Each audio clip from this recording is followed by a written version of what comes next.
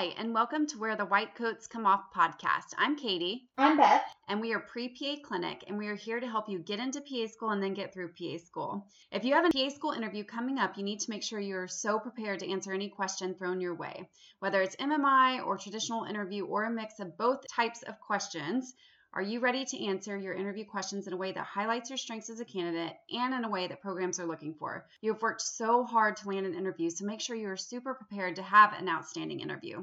We created an interview question workbook bundle that has MMI questions, traditional questions, and everything in between so that you can go into your interview confident in knowing exactly what may be thrown your way and how to answer each question. If you want to rock out your interview answers, get the bundle on our website, prepaclinic.com, or check out the link in the show notes. Now let's get to today's episode. We're so excited to welcome Taylor Thompson, Psych PA. So to get started, tell us a little bit about yourself. Yeah, so I am a PA in psychiatry. I'm also a wife, and I'm going to be a mom in February. Congratulations! Thank you. We're expecting a little boy, so that'll be exciting. I've only been working for about a year and a half now. I graduated in December of 2019. And what are your thoughts on your first year out? I know it's hard to transition from that going to school to professional world. So what are your kind of thoughts? I know I was scared to death my first year. So. Yeah, my first 6 months in ER, I remember waking up at 4 a.m. being like, oh my gosh, what about that patient? I should have just admitted them. So nobody tells you about those first 6 months. Yeah, no, there's definitely always a little bit of fear. Even still, every now and then there's somebody that I just wake up thinking about, and I'm like, oh my gosh, did I do the right thing? And especially mental health is such a subjective thing. There's nothing to measure really, so you just never know if you've solved the right puzzle or not, or if you sent them home feeling better or worse, or because it changes day to day in the land of mental health, unfortunately. But yeah, the first year was a little daunting, but luckily I have good mentors, so I, for the most part, was prepared. Yeah, I mean, it makes sense, as you said, there's no EKG to tell you if you're having a depressive episode, and there's no, x-ray that's going to say you have bipolar. It's, there's some testing for screening stuff, but there's no actual, diagnostic testing. So tell us how that changes the way that, you kind of work in mental health, and sort of how you kind of go through a differential and all that without the testing that we have for a lot of other diseases. Well, when we see a new patient, they have to fill out all sorts of screening things, which helps. That way we actually have a number to put somewhere and to go off of, did your MDQ get better or worse, that kind of thing. So that helps a lot. But really, psychiatry is just a lot of talking. I don't really ever touch people. It's just weird in the PA. But lots of talking, lots of problem solving, and I definitely don't do it by myself. Our company has therapists as well, so when medication is not the answer, they go to therapy, talk therapy for that. Now, were you always interested in the psych field? No. That kind of happened towards the end of school, which was weird. I mean, psych class was fun, but I never thought I would specialize in it. I kind of looked at a variety of specialties when I was applying for jobs, and I had a really good psych rotation, which helped too. Really, I just wanted to do something that was outpatient. Didn't want to be anywhere near a hospital, so when I was applying for jobs, that was what I was looking for. I looked at family medicine, orthopedics, women's health, anything that would keep me out of the hospital. Found a couple psychiatry positions, actually. There's actually a really huge need for us out here, but of everything that I interviewed for, that was what fit what I wanted the best, so I just kind of went for it.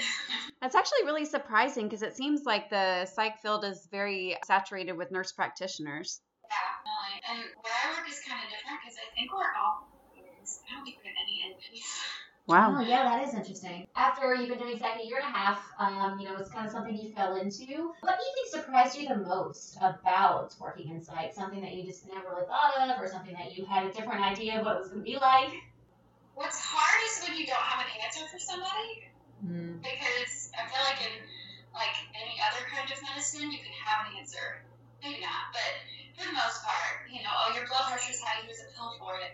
But with depression or anxiety or bipolar, it's not always that way. And I'm not always the person that's giving them what they need, because I don't do therapy, and I tell them that. That's the tricky part. Or when somebody thinks they're having XYZ symptoms, but really it's something that's more temporary, like somebody died or they're moving or something like that. That's not something that a pill is going to fix, and that's they kind of look to me for that, and I can't get that. Yeah, it's always hard to say there's no quick fix. And, I know in psych too, a lot of the medications can take a while to work, like your antidepressants and stuff like that. So I guess, therapy is something you use to kind of hold patients over. Do you guys do like support groups or recommend anything like that? We have groups for our substance abuse program, so that's kind of more like AANA sort of group. We have like a whole referrals department that will send people where they need to go if it's not something that we offer though. Excellent. So going way, way back, when did you decide you wanted to be a PA? Actually kind of late, I feel like, for most people, but like junior year of college. I thought I was going to be a PT. That was the only thing I ever wanted to do. From like middle school on, that was what I was going to do. Picked my major based on that, picked my classes based on that, and then I shadowed one and I hated it. I had the same experience. I know. I was like, this is terrible. They like touch somebody for 10 minutes and then they go to their computer and type, which I'm not bashing on PTs, they're wonderful, we need them. I just was like, I'd rather be a tech because they get to do all the fun stuff. Yeah. So, after I shadowed, I was kind of like, well, now what do I do? So I just looked at other things in healthcare and ended up shadowing the PA that sees me as a patient in primary care and felt like that was a much better fit for me. And then kind of started looking at like the application process and what I needed to take to get there, which luckily the prereqs were really similar. So it didn't change things too drastically, but it was still changed. Yeah, so a lot of our listeners are kind of in that zone where you are. They've kind of figured out, PA is where I want to be. Now there's all these things I have to do. Do you have any tips for people who are maybe starting to fill out CASPA or trying to figure out what they need to do to become competitive for an applicant?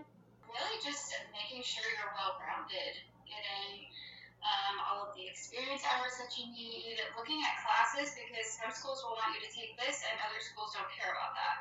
Like I had to take a random genetics class for one of my applications, and just because that wasn't something that I ever took, and one school wanted it and another school didn't. So really, like, you have to focus in on the details because every school's gonna look for something a little bit different. Yeah, that's so true. And I think that's what makes it so hard is that you're right. You have to, every school's a little bit different. So you try and do the best you can if you're applying to multiple schools, but you do have to kind of be specific and figure out what that exact school wants. Before we finish this episode, we want to pop in and tell you about something super exciting. If you are trying to find patient care experience hours but struggling to find a position, we recommend looking into Advanced eClinical Training, an entirely online at your own pace, nationally accredited certification program that will help you land a patient care position as a patient care tech or medical assistant. Certifications always look great on your CASPA application and make you more competitive. Advanced eClinical Training allows you to obtain your PCT or MA certification around your busy schedule so you can stand out from the crowds. Check it out in the show notes for a discount code. And now back to today's episode.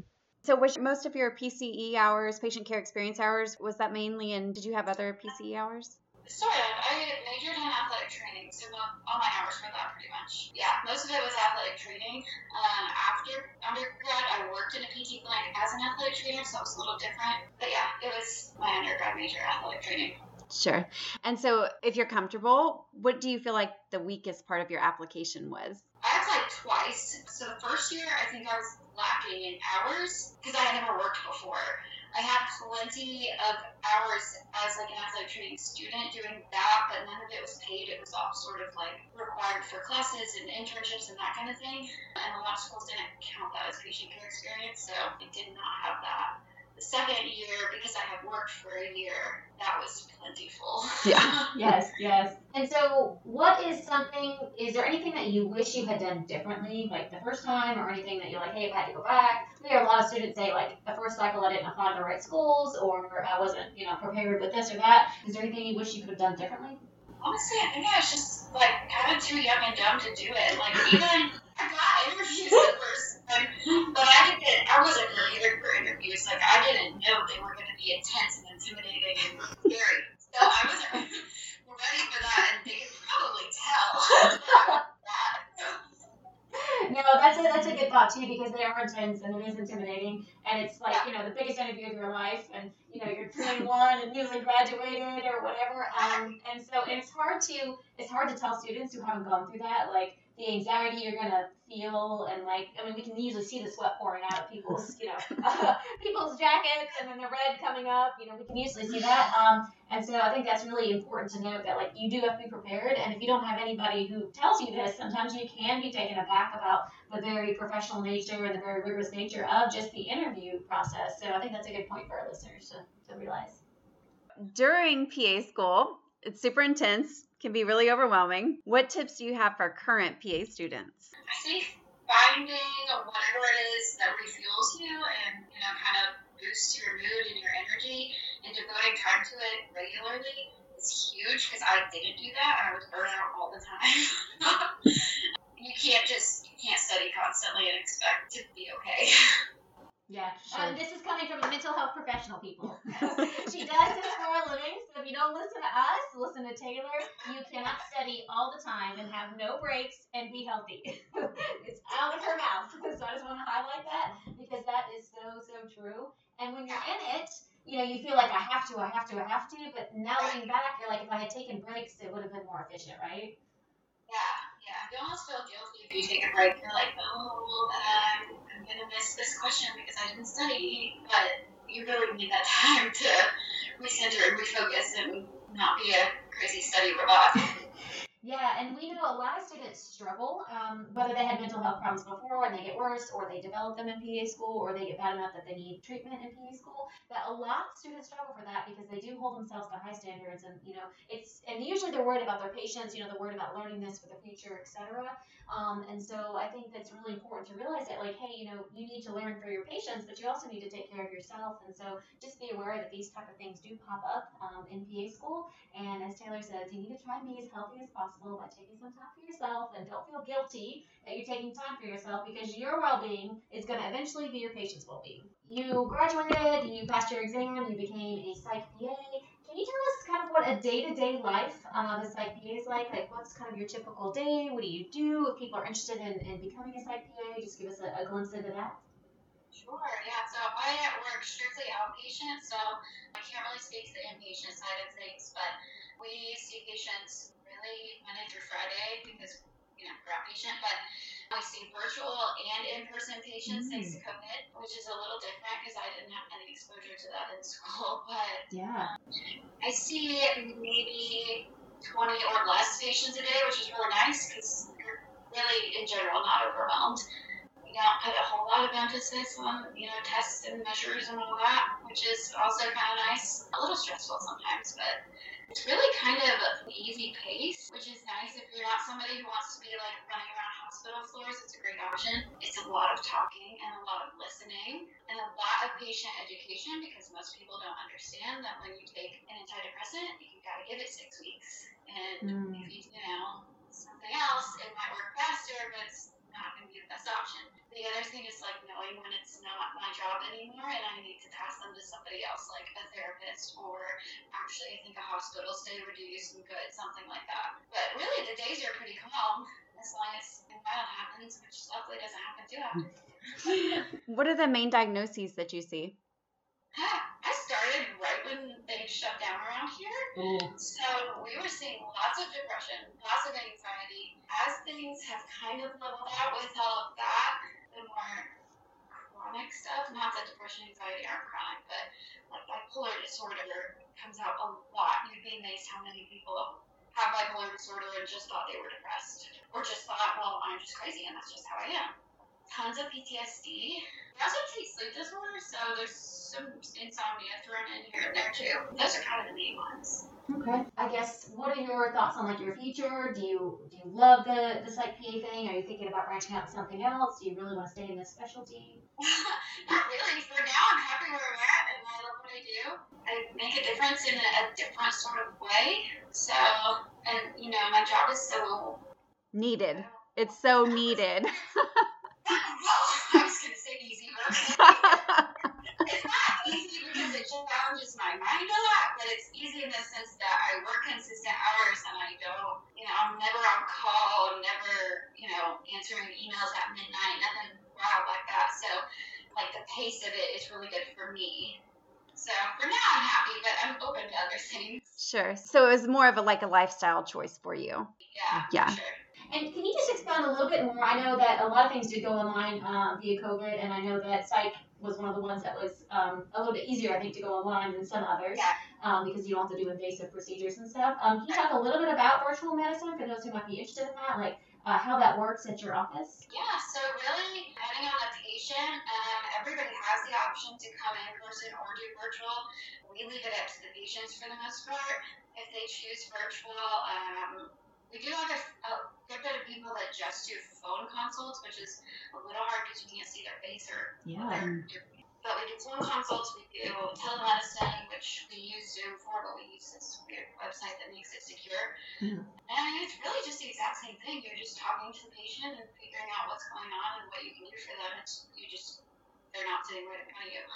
Sure. I bet you are an expert at like secondary cues, like body language and like, fidgeting. Yeah, you'd have to be. My goodness.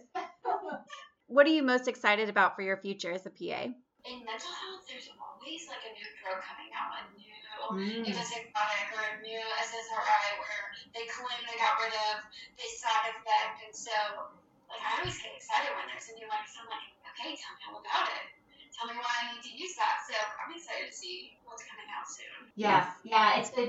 Someone told me once, and I've never actually looked up this, but they say about 30% of pharmacology changes every year. Just because we get so many new drug names, drug classes, they figure out different mechanisms of actions, and and all these things. And I mean, like 30%. I mean, it's crazy. But when you think about all the old drugs that we don't use anymore, like MAOIs are like way less used, or something like that. It kind of makes sense. But it's really crazy to think that there's that much change that quickly in the medical field. Yeah, and it happens fast too. And then sometimes it's not so much that it's new, but it's gone generic, so now people can actually afford it. Yes, it's always good when things go generic. We like have a little, yay, it's generic now, for sure. Yeah.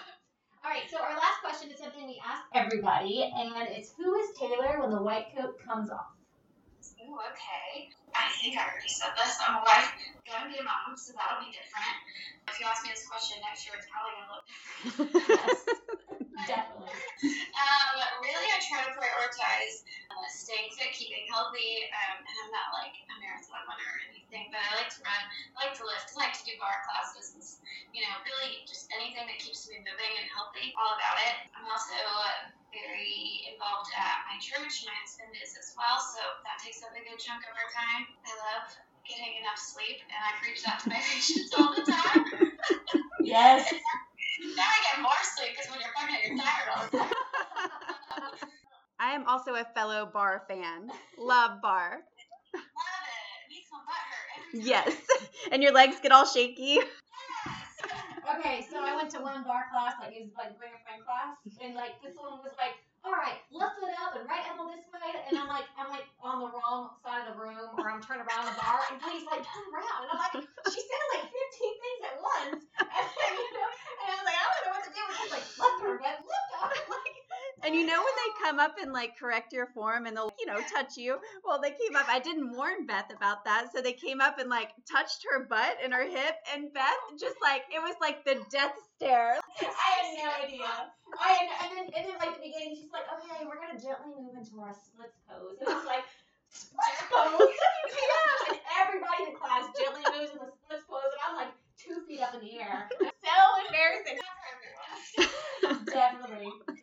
You had a good laugh. Yeah, it was fun. So if anyone wants to get in touch with you to ask you more questions about your specialty, how can they find you? My Instagram is @TayThePsychPA. Tay the Psych PA. That's super fun. Yeah. And we'll put that in the show notes for all you listeners. And I just want to reiterate what Taylor has said. You need to make sure you take care of yourself. You don't need to study every second of every day, and you need to get enough sleep. Because those are things that are so important, even when you're either pre-PA or in PA school or as a provider. Because again, our health is going to translate to our patients' health.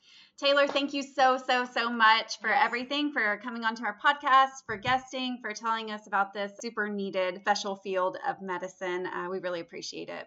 Yeah, thank you for having me. This was fun. Before you leave, don't forget to jump in the show notes and download your free map to PA School. There are so many hoops to jump through and things to accomplish to even be able to apply to PA School, and it can all be very overwhelming and confusing.